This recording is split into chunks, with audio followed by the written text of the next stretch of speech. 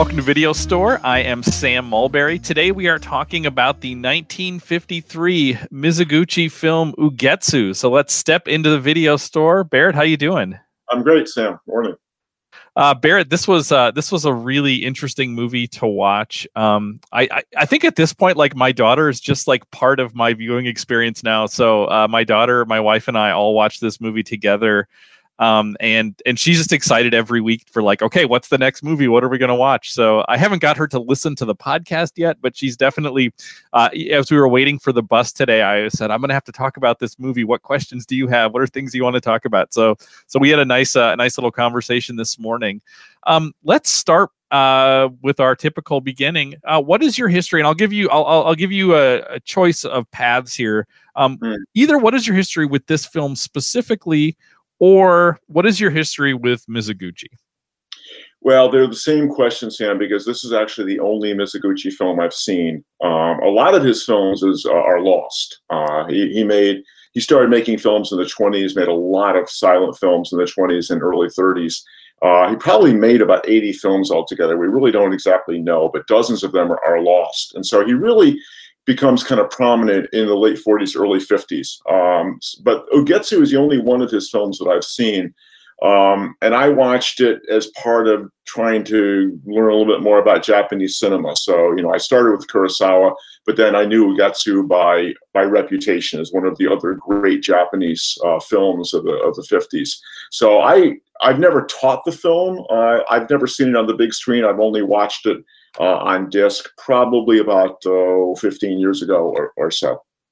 So, as somebody who's definitely not as plugged into kind of the history of film, plugged into world cinema, I think I've probably heard the name Mizoguchi before, but in my mind, like, when I think about Japanese filmmakers, Kurosawa is this, like, dominant figure that I've heard of, and I've heard referenced in all these different places. This is probably in part because of I was born in 1977 and grew up with Star Wars, and George Lucas liked to talk about Kurosawa.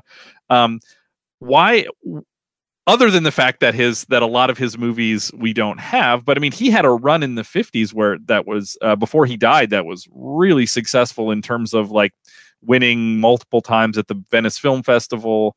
So was very successful in that way. Why is Kurosawa's cultural footprint so much bigger? Well, that's a good question, and I think the answer is because Kurosawa made a breakthrough with Rashomon, in part because what the Japanese discovered was that Western audiences were really interested in historical dramas, and that's really what Kurosawa tapped into. So when you think about it, a lot of the Kurosawa films that are really successful in the West, they tend to be the samurai films. And Mizoguchi hadn't been doing a lot of films that were set in historical periods the way Ugetsu is. So in a way, Ugetsu was kind of a response to Kurosawa.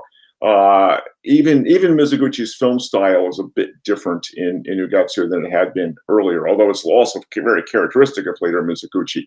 So I think the answer is that Kurosawa kind of got there first with the historical dramas, and the other films of Mizoguchi's you mentioned that were successful in the 50s, Sancho the Bailiff would be another good example. There's another one that's set in a geisha house. Those are also historical dramas. And for whatever reason, that seemed to be the element of Japanese subject matter that the West was most interested in. So I wouldn't say that Mizoguchi necessarily piggybacked on Kurosawa, but I would say that what Kurosawa did in '51 with the Venice Film Festival and Rashomon really had people like Mizoguchi and his producers kind of sitting up and taking notice. And you may have noticed, of course, or viewers may notice that in Ugetsu, we have two of the actors from Rashomon in Lady Wasaka and Genjuro, who were, of course, husband and wife in Rashomon. And also, we have the same cinematographer who shot Rashomon, has also shot Ugetsu. So there's a lot of there's a kind of a friendly rivalry there. Even though Mizoguchi was only 12 years older than Kurosawa, he was definitely the senior of the two, and Kurosawa was seen as kind of the, maybe upstart's too strong a word, but he came along during the war in the mid-40s, at which point Mizoguchi had already been making films for 15 years.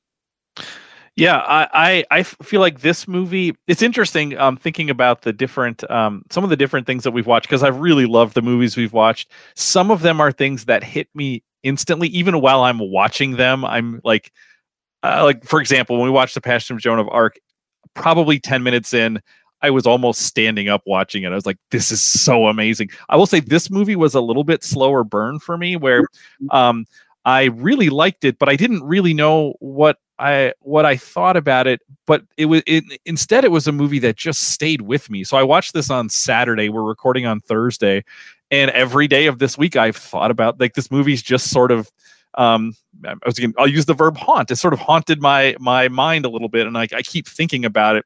So it was really effective in that way. And I remember yesterday as I was starting to write notes for this, my first thought was, I read a bunch of stuff. I'm like, I'm not sure I know what to talk about with this movie or what to ask you. And then I wrote 2 pages of questions. So like it's there. It just does. It didn't slap me in the face the way some of the other movies do, which is actually, as I'm reading about this, seems also characteristic of this movie in a particular kind of way.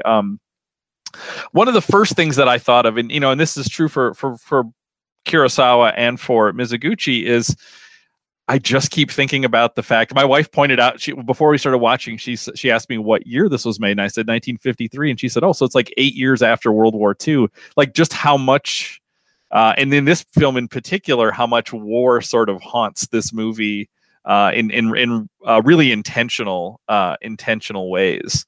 Maybe that's a place to start. I mean, how do you see this movie as something impacted by the Japanese experience with war, and particularly World War II?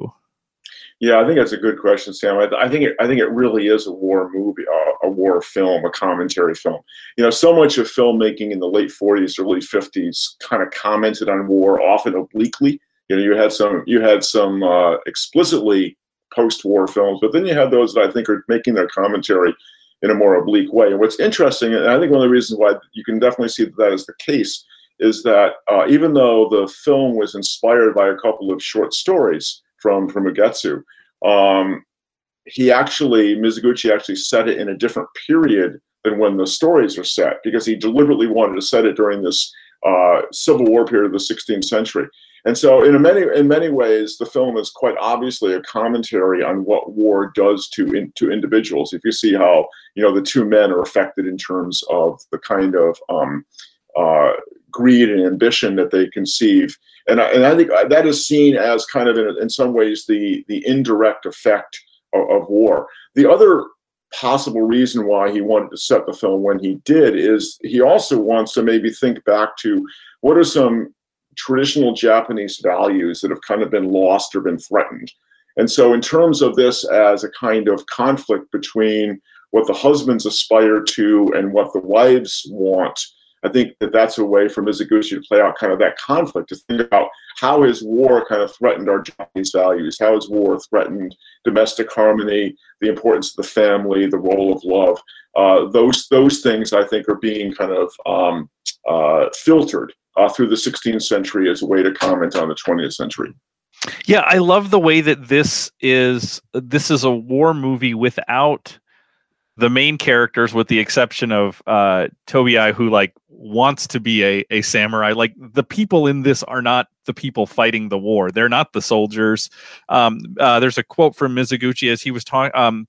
This is from one of the articles that I read. He was talking with his with one of the screenwriter, Yoshikata Yoda, about this, and he said, the feeling of wartime must be apparent in the attitude of every character. The violence the war unleashed by those in power on a pretext of national good must overwhelm the common people with suffering, moral and physical.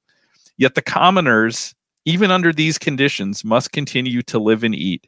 This theme is what I especially want to emphasize here. How should I do it? So this is from a conversation that he had with the screenwriter, in terms of thinking about, like, how does this affect the people? Which is I think also interesting to think about, again, 8 years after World War II, thinking about not just war, but what does this do to us? Now, of all the things you said, there's so many pathways I want to take. Maybe we'll start with the sort of the idea that both of the husbands in the film, as you talk about, like they're at the beginning of the movie, they're motivated by this ambition, right? And they see the war as an opportunity for that. I mean, Genjuru says, war is good business. Mm-hmm. Is he selling to both sides of the war? It was unclear, like, because they go to one place at the beginning and then they're like, now we'll go to this other place, and I couldn't quite tell that, but there is this sense of, at a time like this is when I can make my fortune, and obviously Tobiai wants to be a samurai. But what's interesting about this is it made me think of sort of the Greek worldview, the Greek kind of tragic worldview. And I remember one of my favorite professors and colleagues, David Williams, when he would lecture on the Greek worldview and talk about Greek tragedy, he always framed it in terms of tragedy as about stuckness. It's about being stuck where if I do this, mm-hmm. I will bring on these bad things. But if I do this other thing, I will bring on this other set of things, or where it's like there is no right choice. So what I found interesting about this movie is that it doesn't seem like it's a cautionary tale about ambition. Because I even asked my daughter this morning, I said, what do you think would have happened if they didn't go to the city? And she said, well, they would have been killed by the soldiers in the war, likely. And it's like, yeah, this isn't about don't be ambitious during times like this, because this goes back to that quote, is like, the war is unleashed by the people in power, but it affects these folks no matter what. So there is this sort of underlying tragedy there too, where no matter what they do, their world is going to be affected by war and probably haunted by the ghosts of war. Well, I'm gonna disagree a little bit about that, Sam, but before I do that, I want to pick up on something you said earlier, which is just to remind our listeners that one of the reasons I wanted to watch this film was because of its influence on First Cow. And so, as you were saying earlier, this notion that we are not looking at it's during wartime, but we're not looking at the soldiers, we're not looking at the leaders, we're not looking at a political structure, we're looking at the people living on the margins, trying to do the best they can, which is exactly one of the ways in which I think this film influenced First Cow. I think the notion of stuckness and tragedy is interesting, but the reason I'm going to push back just a little bit on that is that one of the key scenes in the film is after Genjuro has decided that now is the chance to make his fortune.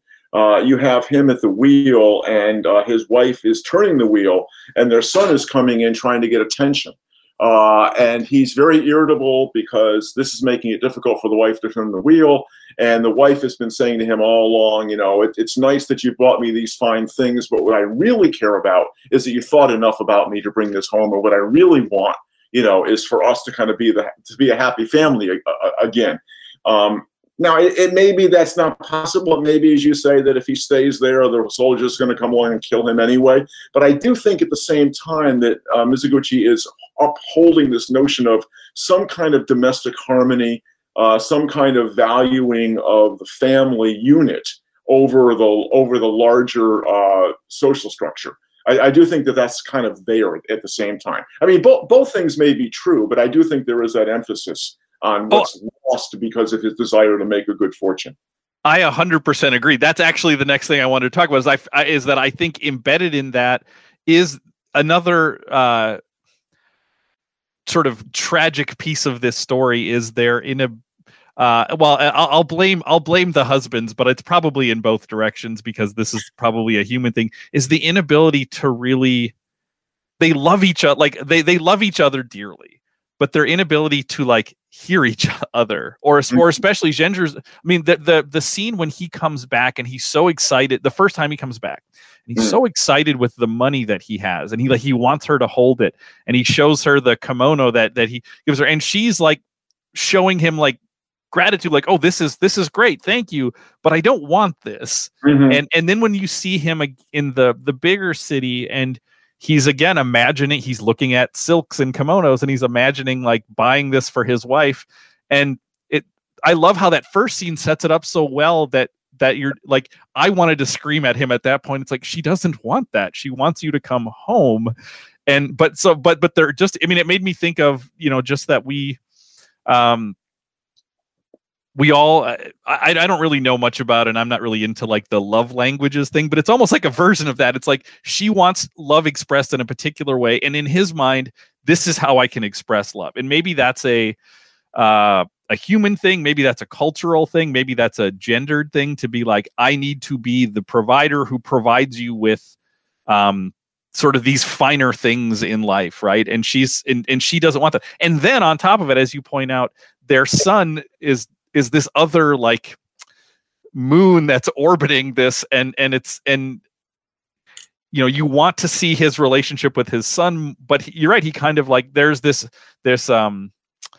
single-minded focus on this is what I'm going to do for you, instead of like, and I will say, as somebody who's a workaholic, like, this is always, things like this are always convicting to me. Is like, oh, how often am I the person at the potter's wheel, you know, or my version would be sitting in my office instead of being, you know, 3 blocks away at my house with my kids, you know? And so that stuff hit me pretty hard as well. I think both of those things are absolutely at play here. Well, it's a little eerie to me, Sam, that we are on the same wavelength with the love languages, because that's exactly what I was going to point out. And I'm not a big thing about love language, but I do understand that, you know, the concept is that, you know, the husband thinks that the wife wants gift, and because my wife is this way. My wife is not a gift person. My wife is a time person. The way you express love is to spend time together. And that's what she wants, and he wants to buy her good stuff. So that's not really what she's looking for. I will say, though, that I think what's happening is this is an element often of tragedy, of course, which is irony, right? That the very thing that he does, or he is doing, in order to express his love for her, which is selling these pots in the market, and of course allowing himself to be led astray by Lita Waseca. Because, you know, that's a good sale, right? He's not interested in her necessarily, although we're not sure to what degree she's sort of enchanted him when she goes to buy the pots. That's not really very clear. But he obviously doesn't go after her because of any attraction to her. He goes after her because he's looking for the money for the pots.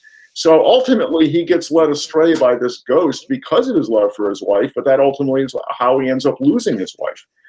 So that, to me, that's at least an irony, and perhaps a tragic one.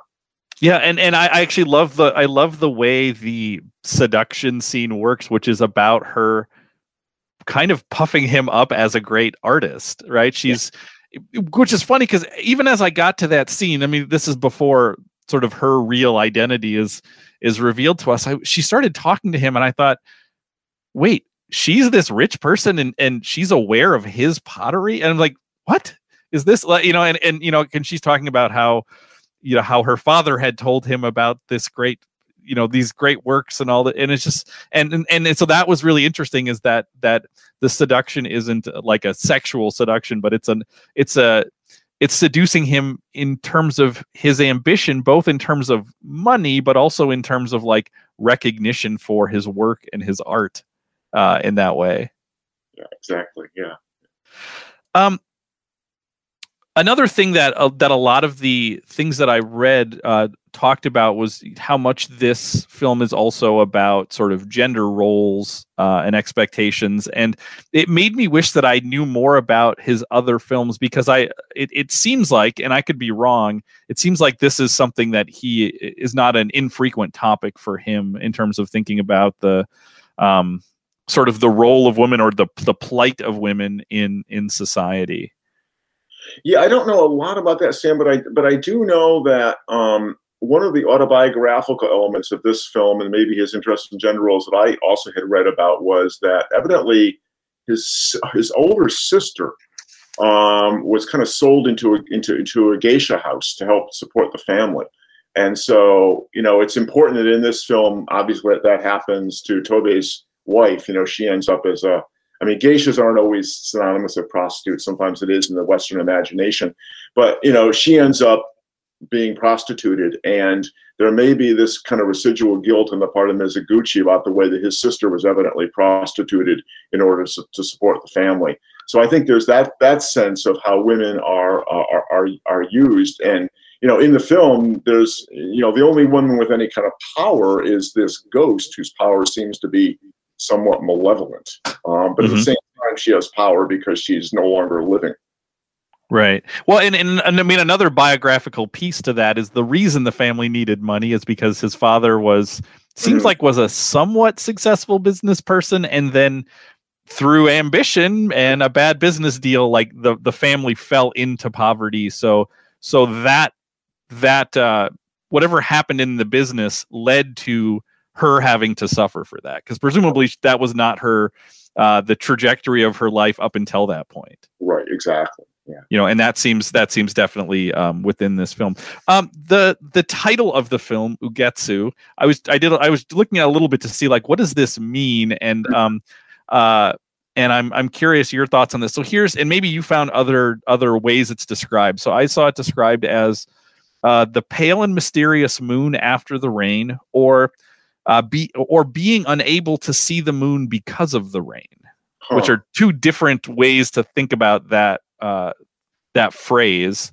Or so do you have thoughts about kind of what this title is speaking to? Now it's the title comes from one of the collections of stories, I think.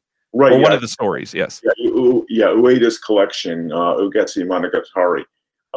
So I wish my son were here. He speaks Japanese. U is rain, Getsu is moon. So it's rain moon. And as you know, it's translated a number of different ways. But one commentator that I read about, that I listened to actually on the Criterion disc, talks about the rain and the moon is representing a kind of a dialectic. And you could think about that in terms of the way the film is. I get, you could actually call this kind of a magical realist film, and not just a ghost story.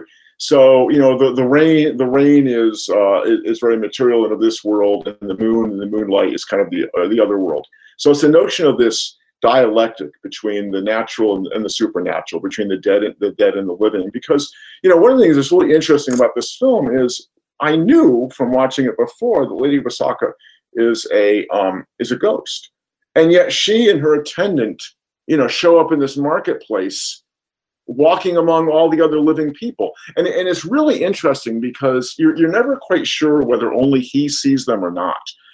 You don't see anybody else reacting to them. He deals with them. But this notion that rain and moon are kind of in this both a natural and supernatural relationship. One of the great scenes in the film is crossing the lake in that really eerie mist that Mizoguchi creates, and you have the sense that you're in kind of a dream. And so there's this really thin line between what is natural and what is supernatural, what is living and dead, what is real and what is imagined. So I think the title, insofar as I understand it, kind of gets at that sort of juxtaposition or dialectic. Well, that's the best description I heard. So thank you. That was really great. And I love the scene with the boat too, because they even in terms of sort of the visual filmmaking, it's gorgeous, right? And it does feel like they are potentially crossing over into something when they're on that lake. And their first comment when they see the other boat, is that it's a ghost, or it's a ghost boat. And then you find out that there is a person there, but even that person seems. If you told me later that person was a ghost, I'd be like, sure. Like I'm at that point, I'm open to any to kind of any of those things. And that kind of leads into thinking about Mizoguchi's filmmaking, because the other thing that I read a lot about, and I will say this is the thing that most makes me want to rewatch this movie, because I usually pay attention to shots in movies, because I'm interested, especially in long kind of tracking shots or flowing shots, and there's a lot of camera movement in here, but I really want to rewatch this and think way more specifically about the camera, because so much of what I read is kind of more formalist stuff about what he's doing with the camera, and a lot of description about the camera working like a scroll painting, where instead of a lot of cuts, there's a lot of movement, even movements from scene to scene, seemingly without cuts, in the way that a story unfolds on a scroll in that way. And I wish I could say, oh yeah, those stand out to me. They stand out to me because I read about them, but when I was watching it, I think I was paying so much attention to what was happening that I missed some of that visual stuff, and I really want to go back and see that. Yeah, he was the dogma of one scene, one cut, as much as possible.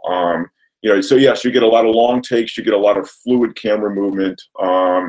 Some of it is Hollywood-like editing, but a lot of it is not. You don't get a lot of reaction shots, and not a lot of close-ups.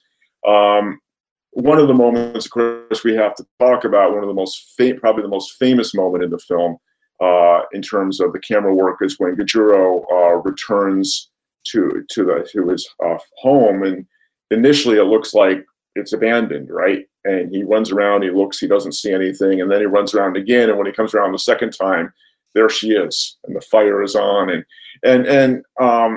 this was done without any kind of digital. I mean, so somehow, and no visible cut, right? So somehow, in that 15 or 20 seconds, whatever it is, they managed to move her into the frame, light the fire, provide lighting for that. It's a completely bravura shot. And yet what's interesting is that you don't necessarily notice it. It just seems so natural. In fact, I have to confess, Sam, that I had remembered that shot differently. I had thought it was a continuous pan. And after I watched the film, as the credits were rolling, I thought, well, where was that great shot I was waiting for? And I actually had to go back and rewatch it and realize, because he did it differently than I was expecting. I hadn't noticed. But when you pay attention, it's remarkable. But I think the fact that he does it so beautifully and so smoothly is why you actually don't kind of sit back and go, oh, wow. But then when you go back and watch it again, you do realize it's really pretty amazing what's happening.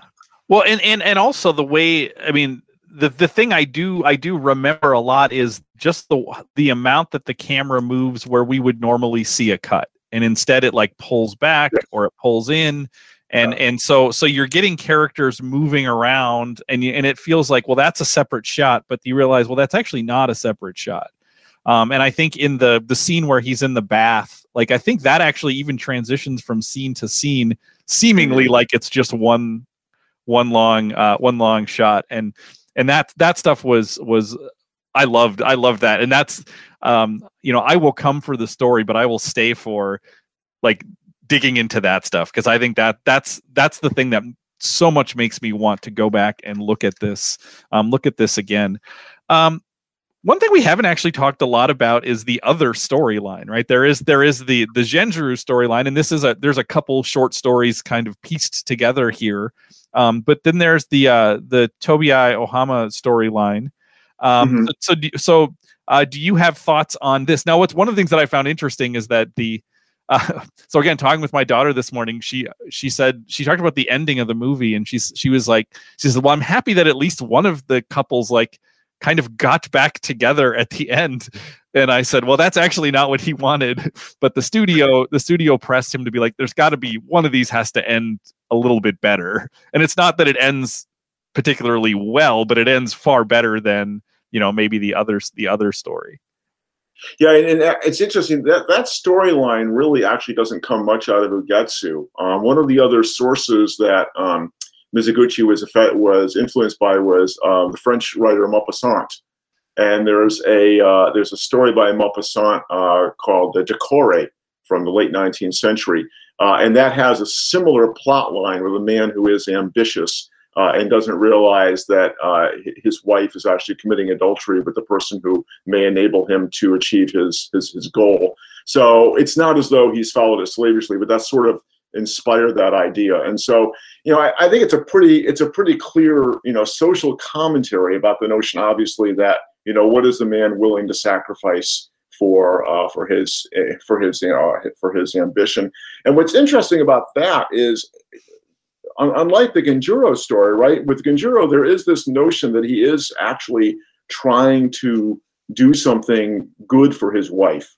Whereas with Tobei, he has no interest in her concern about what he's trying to do. He's completely self-centered. And in fact, his return to her only comes at the significant price of her social abasement.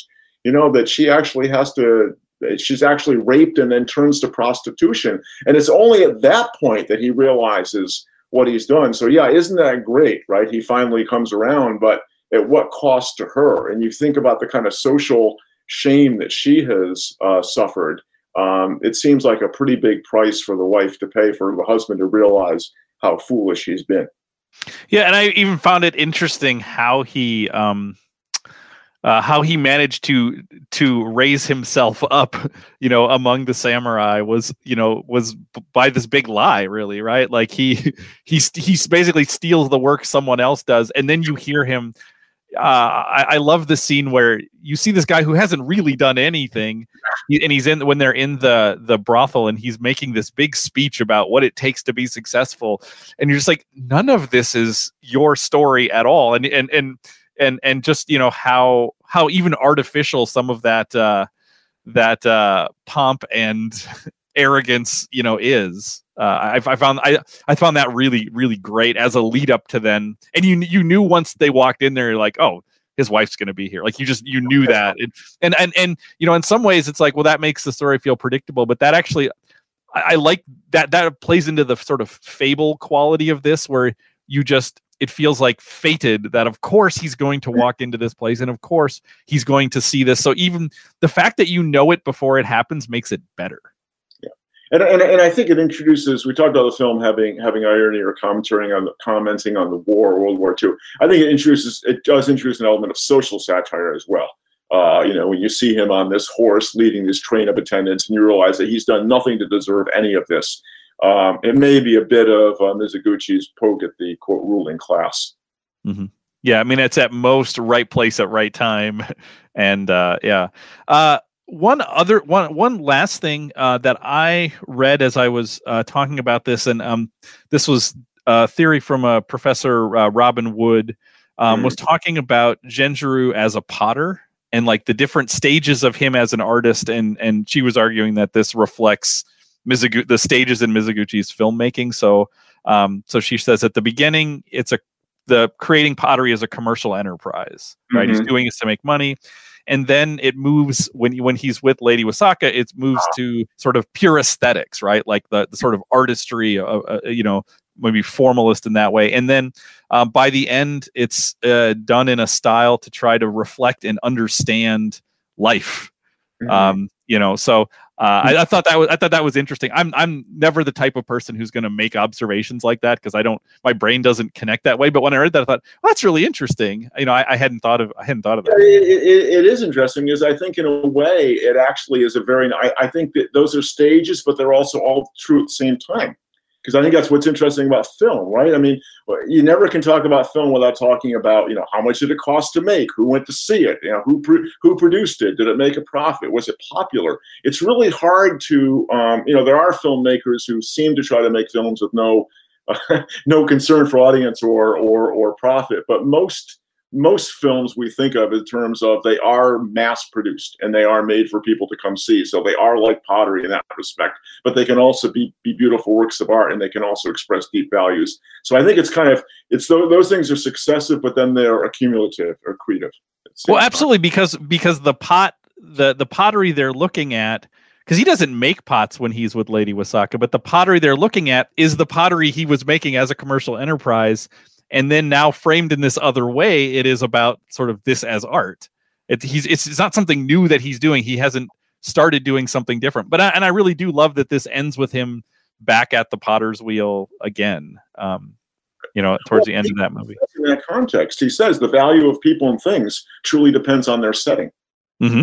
Which makes me think a little bit about maybe this is a big stretch. It takes me back to First Cow, where King Lu says, I believe different things in different places. Right? It's this notion that the context says a lot about the value of something. I mean, think about something like if I make this connection, think about Keats's Ode on the Grecian Urn, right? You take this Grecian urn and you put it in a museum, and everybody says, oh, how beautiful it is. But it was made in order to hold some kind of liquid. It was made for, as Alice Walker says in one of her stories, it was made for everyday use. And yet at the same time, we look at it as a work of art. Well, it's both. It's both. That's really, I like that. I have lots of friends who are professional, semi-professional potters. And it's interesting because one of them talks about how as much as he loves it when people like buy the things that he makes and like they love them because of they're beautiful, but then they like put them up on a shelf, and he's like, no, like if I make you a plate, I want you to eat off the plate. Like it is about the like for him, it is about like this as a used object that's part of your life. Right. So so he made us a set of like a full dinner set in our he was in our wedding. So as our wedding gift, like this enormous. And so he referred to, when you get married, you often get like your fine china as one of the things you register for. And he said, this is your, so that you have the good china. He says, this is the bad china. This is the china that I want you to use constantly. When you have people over, I don't want you to be nervous about this. And he said, don't worry about if it breaks. Like if it breaks, I can make you another one. Like I want this to be part of your life. I thought about him a lot as I was watching, especially the pottery stuff in this movie. Well, me too. My daughter is also kind of an amateur potter. It's an avocation for her, and I have several mugs that she's made me, and they're beautiful, but they are also very useful. And every morning, I drink my coffee out of one of the mugs that Elspeth made for me. That's awesome. Are there other things you want to talk about with this movie? Yeah, a couple of other things I want to talk about. Sam, one is I just want to say that when I was reading about it, one of the critics I read pointed out that put it in a class with several other films that you and I have watched, just in terms of it as a beautiful example of black and white cinematography. And mentioned two other very different films that we've talked about, Citizen Kane and Persona, which is another film we really love. And I think that's true. This to me is a film that would absolutely not work in color. There's just too much going on with the black and white actually creates, there's nothing like black and white for shadows and mist and all, and the whole feeling he's creating. The other thing I want to point out, and I actually did not find any, I didn't look at any detailed articles about the film, but the little bit that I looked at, nobody talked much about the music in the film.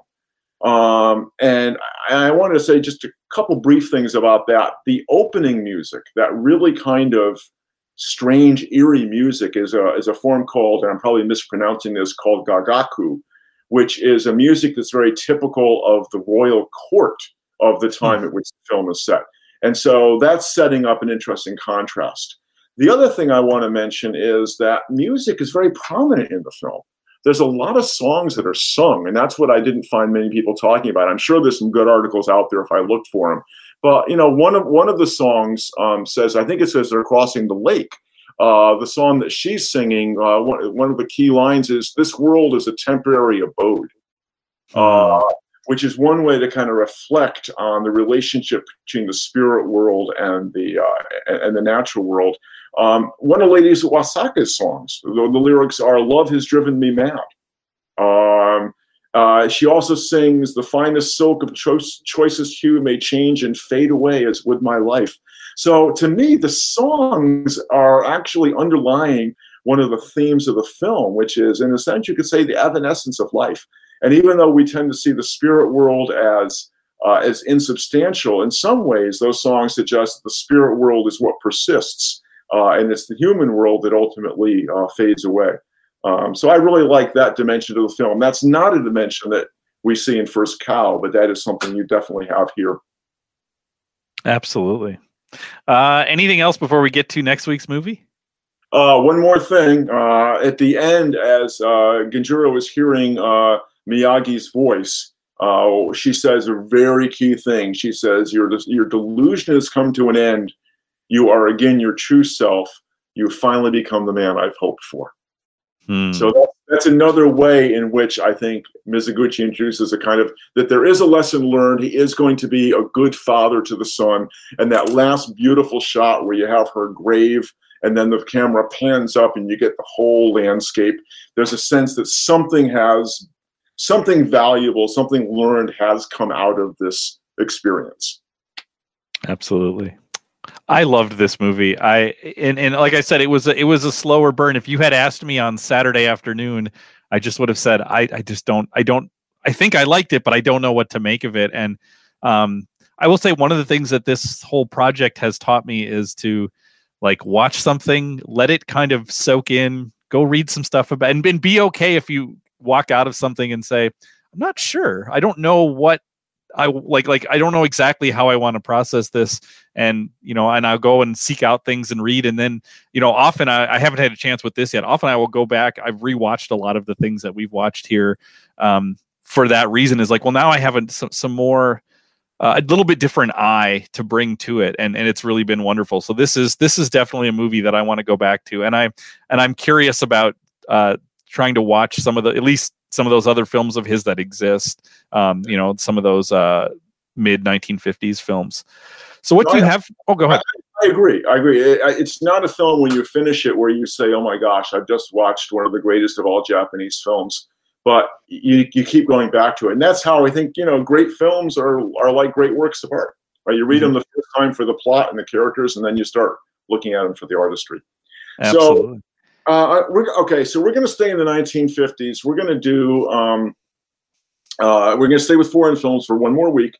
And I want to do the second film that Kelly Reichardt mentioned as an influence on First Cow. And I want to do this because in the interest of full disclosure, it's one of those classic films that I have never seen. I've always wanted to see. I started watching. I saw the first half hour of it this past week. I didn't get any deeper than that. But it's Satyajit. I'm not going to say this right. Satyajit Ray. It's spelled R-A-Y, Ray, but pronounced Rai from what I understand. It's his first film, Pater Panchali, Patherpanchali, about the same period, 1955. It's the film that made Rai's reputation. It was the first Indian film that kind of made a big impact on the international scene. In fact, that's one of our themes, I think, Sam, is that the 1950s, really beginning in some respects with Rashomon, the 1950s is really the time when the West started paying attention to films from other parts of the world. Japan, and then in this case, India. It's another one of these kind of quiet films. It's a domestic film. It's not going to blow you away, but it's the first film in a trilogy called the Apu trilogy that Rai made. So it's available in a nice Criterion edition again. So that's what I want to watch next week. Oh, I am thrilled. I'm very excited for this.